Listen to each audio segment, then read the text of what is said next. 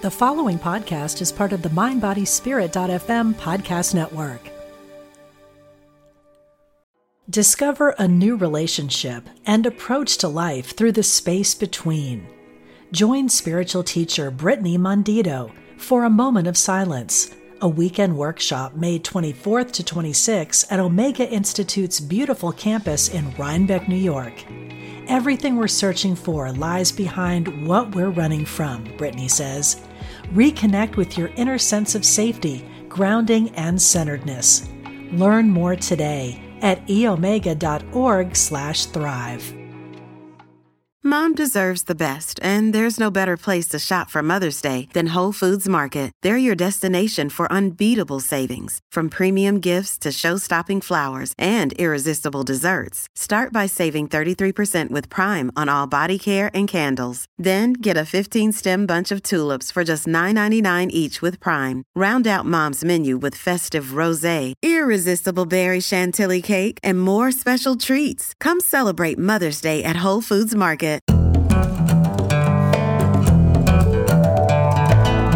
From Spirituality and Health magazine, I'm Rabbi Rami, and this is Essential Conversations. Our guest today, Dr. Josefa Rangel, is a board-certified internist and fellowship-trained integrative medicine specialist. She received her medical degree from Stanford University School of Medicine, completed her residency in internal medicine at the University of California, San Francisco, and undertook fellowships at the Centers for Disease Control and Prevention and the Andrew Weil Center for Integrative Medicine.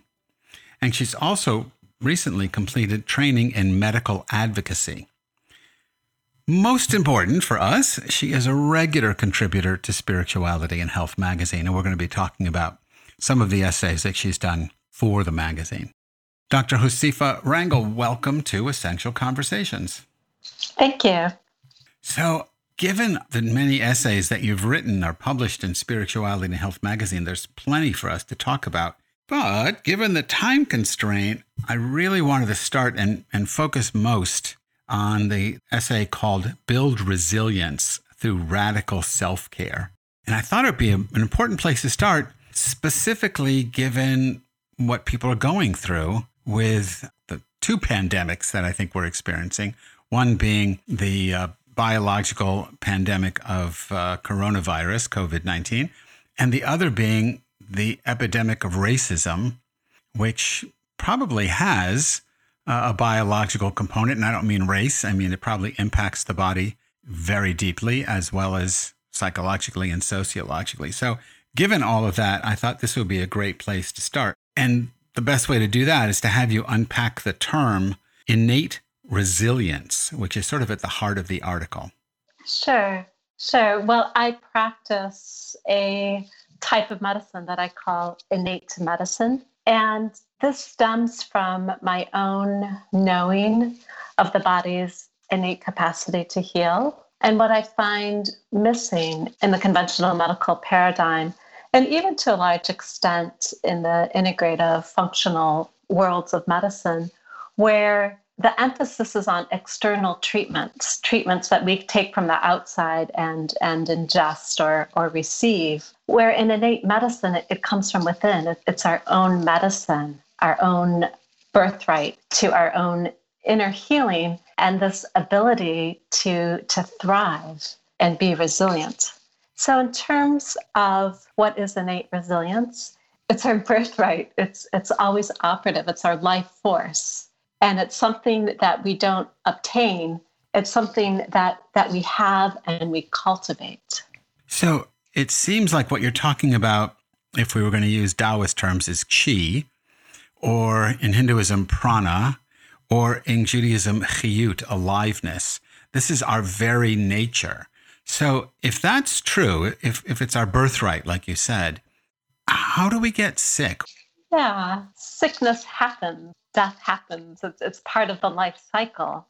And so instead of approaching it with, this is wrong, I got to get rid of it, it's approaching it as if it was a little child. It's like, oh, sweetie, what's wrong?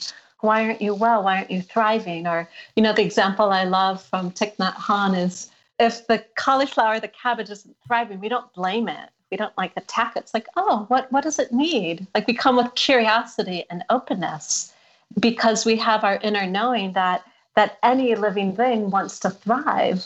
And so that's the view that we take. And so illness isn't wrong.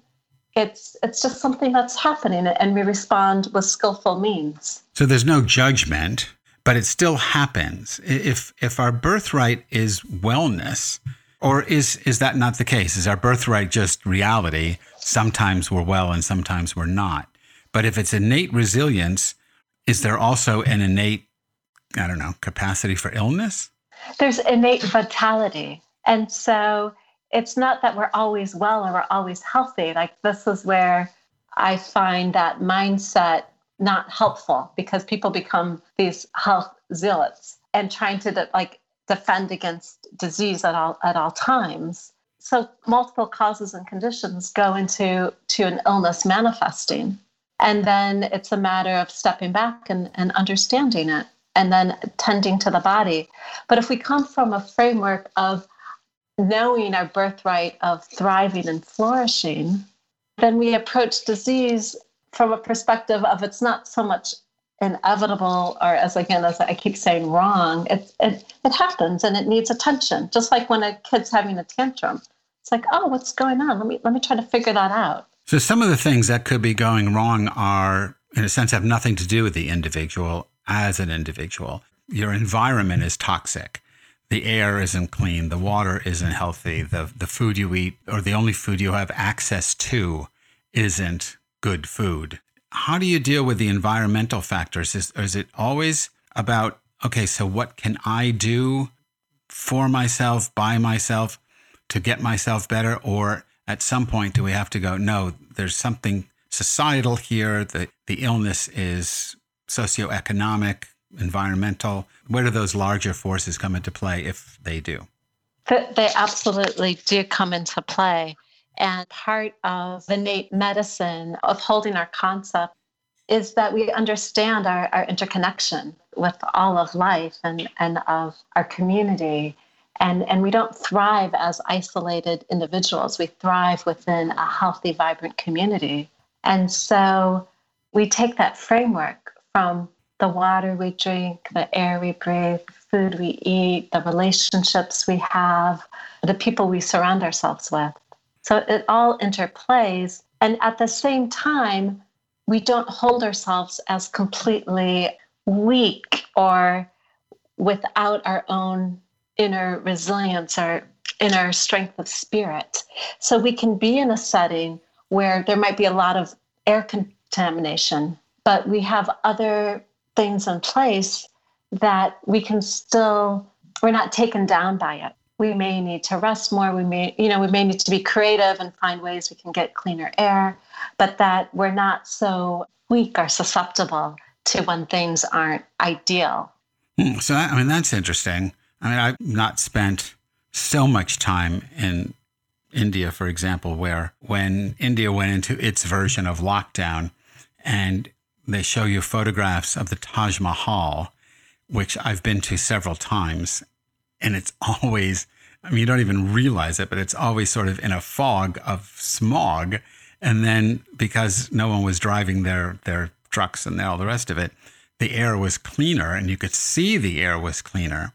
It seems to me that an innate medicine would also have an innate drive to marshal the power of a society to demand clean air, to demand clean water, to demand, not to be locked into a food desert. Is there a public response to the things that are contributing to illness that comes out of innate medicine?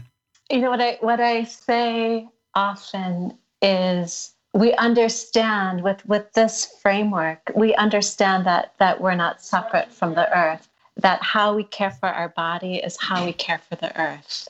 There's no separation. And in fact, I would go so far to say that is the invitation and almost the missing piece, because so many people do so much wonderful work in terms of activism, but the critical parts haven't come into place yet. And perhaps they're coming into place as we speak. but the critical change element. But we need to rever and deeply care for our own embodiment. And when we do that, we care for our communities, we care for the earth. We don't see ourselves as separate. But instead of first trying to take care of the planet, save the planet, save our own precious embodiment that we were given to steward. So is there a place to start? To make the distinction between person and planet is somewhat arbitrary. You mentioned Thich Nhat Hanh. So, Thich Nhat Hanh's entire philosophy of interbeing is, as Buddhism would teach in general, you don't exist if everything else doesn't exist. So we're all part of a singular process. For some reason, we don't see ourselves that way. We have this, what Albert Einstein called the optical delusion of separateness. But when we know ourselves to be, an individual manifesting of the aliveness that is happening as the planet and the cosmos in general, then all the things that you're talking about, those innate qualities, both psychological, physiological, environmental, communal, all those things, would naturally move toward resilience, toward healing, toward thriving. But they don't. So do you have any idea what keeps us blind to the fact of our interdependence? I can speak from the perspective of medicine as a medical doctor, but we've been educated from very young ages to depend on external authority and external source for wellness. And so when we reclaim this birthright of our wholeness, of our innate vitality, then everything's possible. But it's been kept from us, even though it's right here. And so when I work with patients, I'm inviting them back. I call it, I invite them to come home to themselves, to the wisdom of their body and to their own deep knowing. And then it's a dialogue of, well, why do you think you have this illness? What's going on in your life? Tell me the complexity of all of your life, as opposed to honing in on some small biochemical variable that we could manipulate with drugs or supplements. It's a very different concept. And so it empowers patients to take agency of their own life and to see their interconnection with all of life. Discover a new relationship and approach to life through the space between. Join spiritual teacher Brittany Mondito for a moment of silence, a weekend workshop May 24th to 26th at Omega Institute's beautiful campus in Rhinebeck, New York. Everything we're searching for lies behind what we're running from, Brittany says. Reconnect with your inner sense of safety, grounding, and centeredness. Learn more today at eomega.org/thrive. Hey, it's Ryan Reynolds, and I'm here with Keith, co-star of my upcoming film, If, only in theaters May 17th. Do you want to tell people the big news? All right, I'll do it. Sign up now and you'll get unlimited for $15 a month and 6 months of Paramount Plus Essential Plan on us. MintMobile.com/switch. Upfront payment of $45 equivalent to $15 per month. Unlimited over 40 gigabytes per month. Face lower speeds. Videos at 480p. Active Mint customers by 531.24 get 6 months of Paramount Plus Essential Plan. Auto renews after 6 months. Offer ends May 31st, 2024. Separate Paramount Plus registration required. Terms and conditions apply if rated PG. Well, along those lines, you have a very clever phrase. It's catchy. I like it. Nurturance before nutrients, or nurture not nutrients, something like that. Nurturance, not nutrients, something like that. Now, it was clear in my head until I started talking. Am I remembering it right? Yeah, I think it might even be from a different article. It could be. But absolutely, how we nourish ourselves, how we receive true nourishment is very different than micronutrients, because we can focus on that and try to get them, with our green juices or our kale salads. But unless there's loving attention either given to ourselves, where we're cooking and feeding and caretaking of our own embodiment, or receiving that from a loving caretaker, that has such a different impact on our health and our longevity than the health food mindset. So this makes me think of something that I saw on your website, and if people are interested, and I'll mention it again at the end of the show, but the website is innatemedicine.com. There are several videos by Kane Carroll. And, the ones I could do, I watched and I tried them. And he's using, the thing that, because I do this in Qigong practice, the tapping practice, you know which one I'm talking about? So can you talk a little bit about that? Because it's so simple. And like I said, it's part of my Qigong daily practice. And there's something very powerful about it in the context of this idea of self-nurturing. Yeah, absolutely. This is where I felt all of my medical training, from conventional to integrative, I was at the CDC, it fell short because at best it was preventative, but it wasn't about nourishing life and actually caretaking of the embodiment. And so when I learned these practices from Kane and this whole concept of self-cultivation, it was my eureka moment. And I'm thrilled to share these techniques with my patients and really guide them into developing their own self-cultivation practice. But that particular sequence, which is on my website, where I filmed Kane doing the tapping of the chest, this is right when COVID kind of came into our awareness and shelter in order places were enacted. And it's like, what can we communicate to people? What can they do from themselves? Because the big message was stay indoors. There's a threat outdoors. There's nothing you can do about it, pretty much. And that I didn't feel was an empowering message. There's so much you can do to foster one's innate resiliency. And so these tapping practices were just one of those. But like moving the chi within the lungs, we want to go against stagnation. And this was something that I felt that my patients could do daily and really be empowered, both energetically and also from a lymphatic and blood circulation perspective within their chest. Yeah, rather than ask you to try to describe it, again, let me just suggest people go and take a look at innatemedicine.com, and you can see Kane Carroll doing this. You can do it right along with him. It's short. It was, 5 minutes maybe. Correct. To get the whole thing. And once you get it once or twice, you got it. I mean, it's not complicated, but it's really a very powerful exercise with a lot of history behind it, if you go into the whole Chinese medicine field. So I in the few minutes we have left, I want to switch gears altogether because I mentioned it and I would be remiss if we don't pick it up at least a little bit.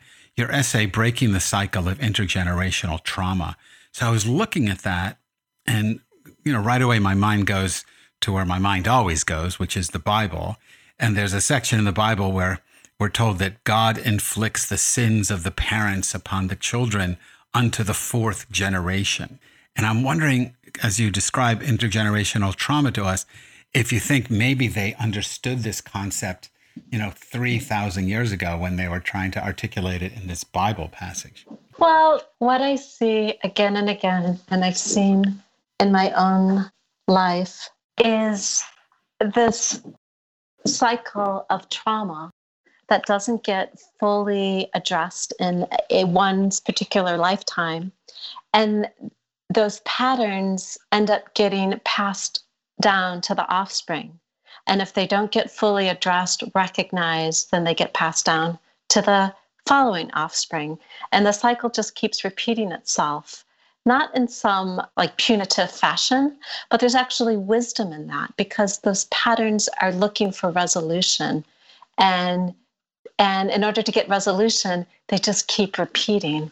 And if one can see the pattern, and it's often through crisis that one can actually see through this long history of this is just how things are, be it neglect or physical abuse or sexual trauma, but it just keeps repeating. And it's a cycle that I see with my patients that don't respond to any of these external treatments.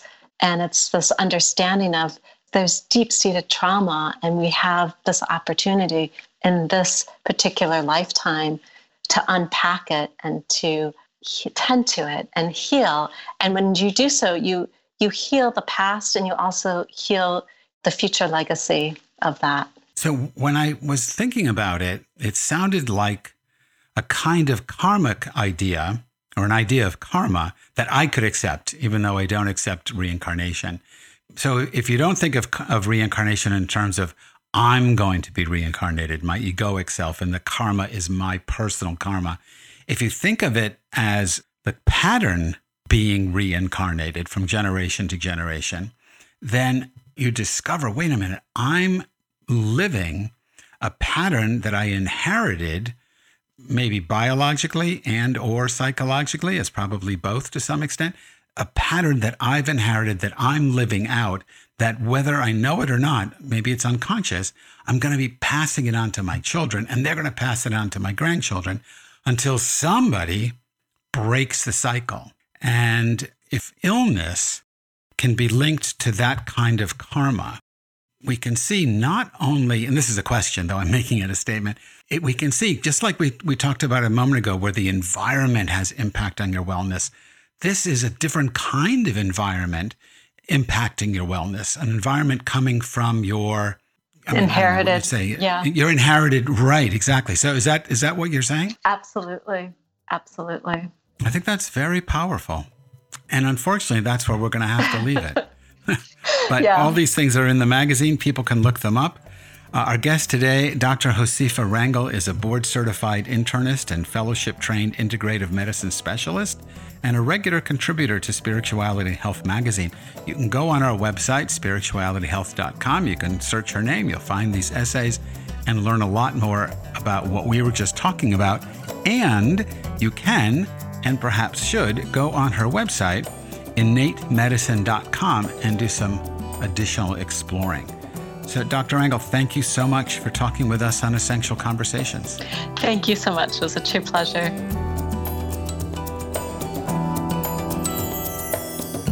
Essential Conversations with Rabbi Rami is the bi-weekly podcast of Spirituality and Health magazine. If you like Essential Conversations, please rate and review us on Apple Podcasts and subscribe to the show on your preferred podcast app. You can also follow me on Spirituality and Health's website, where I now write a regular column called Roadside Musings, and on my new podcast, Conversations on the Edge. And don't forget to subscribe to the print magazine as well. Essential Conversations is produced by Ezra Baker Trupiano, and our executive producer is Catherine Drury Wagner. I'm Rabbi Rami. Thanks for listening.